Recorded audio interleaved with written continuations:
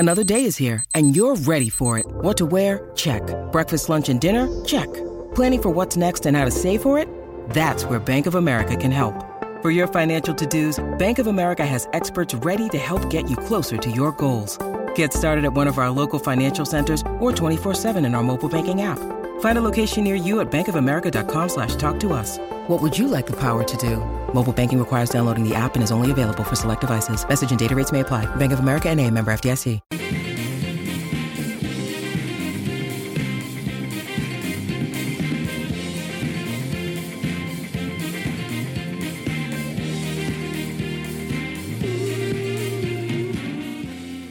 Welcome back into the run home for your Tuesday afternoon. Minaya and Mitch in with you 2 to 6 today and again tomorrow, I believe. It is our great privilege now. Mitch has reached deep into the Rolodex and pulled out an absolute doozy today. Joining us live and direct out of Adelaide is Chris Lynn. Chris, how you going, mate? Hello, gentlemen. Very well, thank you. Yeah, bloody good, mate. Oh, it's funny that we're calling you from Adelaide and you're not playing for the Heat, mate. So has that been a big change for you? True Queenslander, it's a little bit weird, isn't it? It doesn't really have a nice, it doesn't really roll off the tongue. But no, I've absolutely loved my experience so far. The guys have made it very welcoming. And, 2 from 2 and a big win, a couple of big wins, to start the season, which is great. Gets the boys, nice and tight as a unit, and then. Yeah, we're on again tonight for our third match. Yeah, bloody good. Quick question before we talk about that massive win you had the other night. Are you still wearing like the Broncos budgie smugglers underneath the Strikers uniform? Oh, I am actually. The Broncos. I know there's a new team in town with the Redcliffe Dolphins, but I can't see myself going that far and joining up with Wayne Bennett just yet. But wearing them nice and proud down in Adelaide in AFL territory. So the boys are like they don't understand the pass backwards to run forwards type scenario in rugby league, but it's it's all good fun. I'll tell you what, mate. You guys are awesome the other night, and I mean, just being in the field and watching a team get bowled out for 15 was that just unbelievable? Oh, mate, I was literally speechless, and I was on the mic, talking to the commentators, and I could hardly get a sentence out, and you just hear me. I was watching the highlights. You just hear me giggling the whole time once we got a wicket. I didn't really know what to do, but obviously the boys looking at the wickets, we didn't bowl our best. They were quite wide, and they just happened to nick them. But normally, in a game of cricket, there's always one partnership, and you talk about it, but there just wasn't. And mate, it's just the scenes, and couldn't sleep that night knowing that we just bowled a team out for 15. 15, like what? I don't know what else to say. Nah, it was ridiculous. You guys posted 139. When you walked off the field with 139 on the board, what were you thinking at that point? Were you thinking, geez, we're going to have to go quite well here to defend that? Yeah, well, we actually knew the numbers at that ground. Only one team has chased over 151. So we actually weren't too far off the mark. We were in the contest. When you obviously knew we had to start well, they've got a couple of big-name players, Alex Hales, Riley Rosso. So we get early wickets. You're always in the game, but they just kept, wickets just kept tumbling. And at the halfway stage, I was actually batting with fellow Kiwiman, Colin de Grandhomme, and we both got ourselves in and got 30 odd, and so we were quite annoyed that we didn't get on. Someone didn't get a big 50 or a 70, and really close out the game. But we at the end of the day, we doubled their score each. So we were kicking ourselves at the halfway mark, knowing we missed out on a big one. But I didn't think the wicket was that bad at all. It was a little bit challenging, but not a 15 wicket. I was about to say, what's more embarrassing, getting bowled out for 15 or a 2-day test? Well, I definitely bowl out for 15. I'll take 2-day test any day. I might even come back and play long format if that's the case. Oh, bloody beautiful. I mean, on that test, you've played a lot of games at the Gabba. Just looked like a normal first-class wicket up there. Was it just the bowlers are just too good? Yeah, I think so. Obviously, from a batting point of view, you'd love a nice, road out, as you look down the wicket. But, two quality attacks. Blokes are bowling 145 plus, putting the ball in the channel. The shot selection, did the mindset of the batters change once they saw the wicket or a couple of wickets tumbling?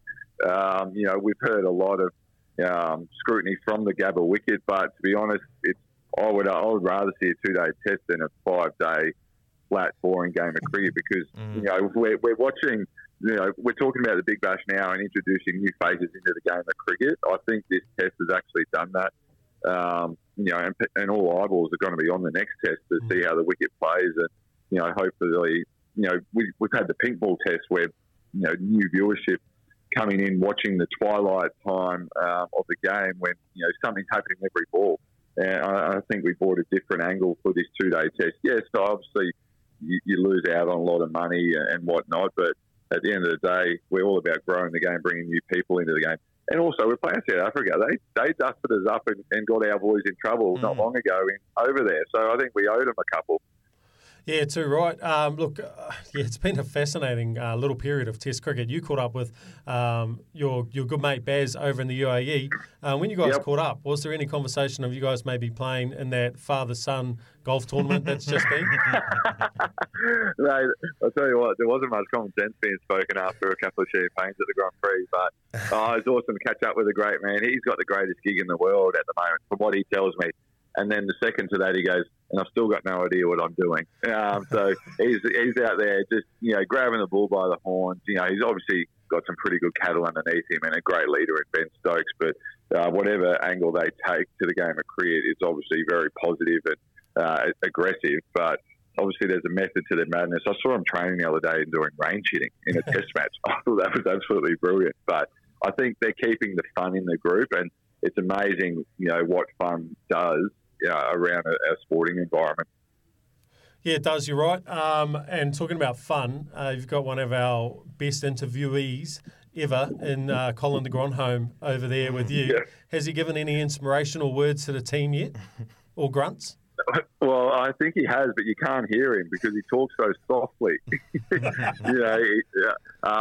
spent a lot of time with Cole in previous tournaments, but he's great to have around the group.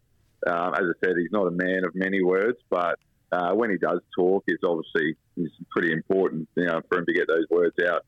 He's just a normal lad, likes coming in, changes of pace, whacks the ball. It was quite funny the other day. Carl Hooper come out at the 10 over mark when we were batting together, and he said, just knock it round for a couple of overs, get to the power surge. Cole looks at me and just looks back down the wicket, and then the first ball after break goes miles over the grandstand. So I thought that's the type of bloke he is. And he plays what's in front of him, and that's what I absolutely love about him. But he's another bloke that loves striking the golf ball miles. We haven't had a hit yet, so I'm looking forward to that.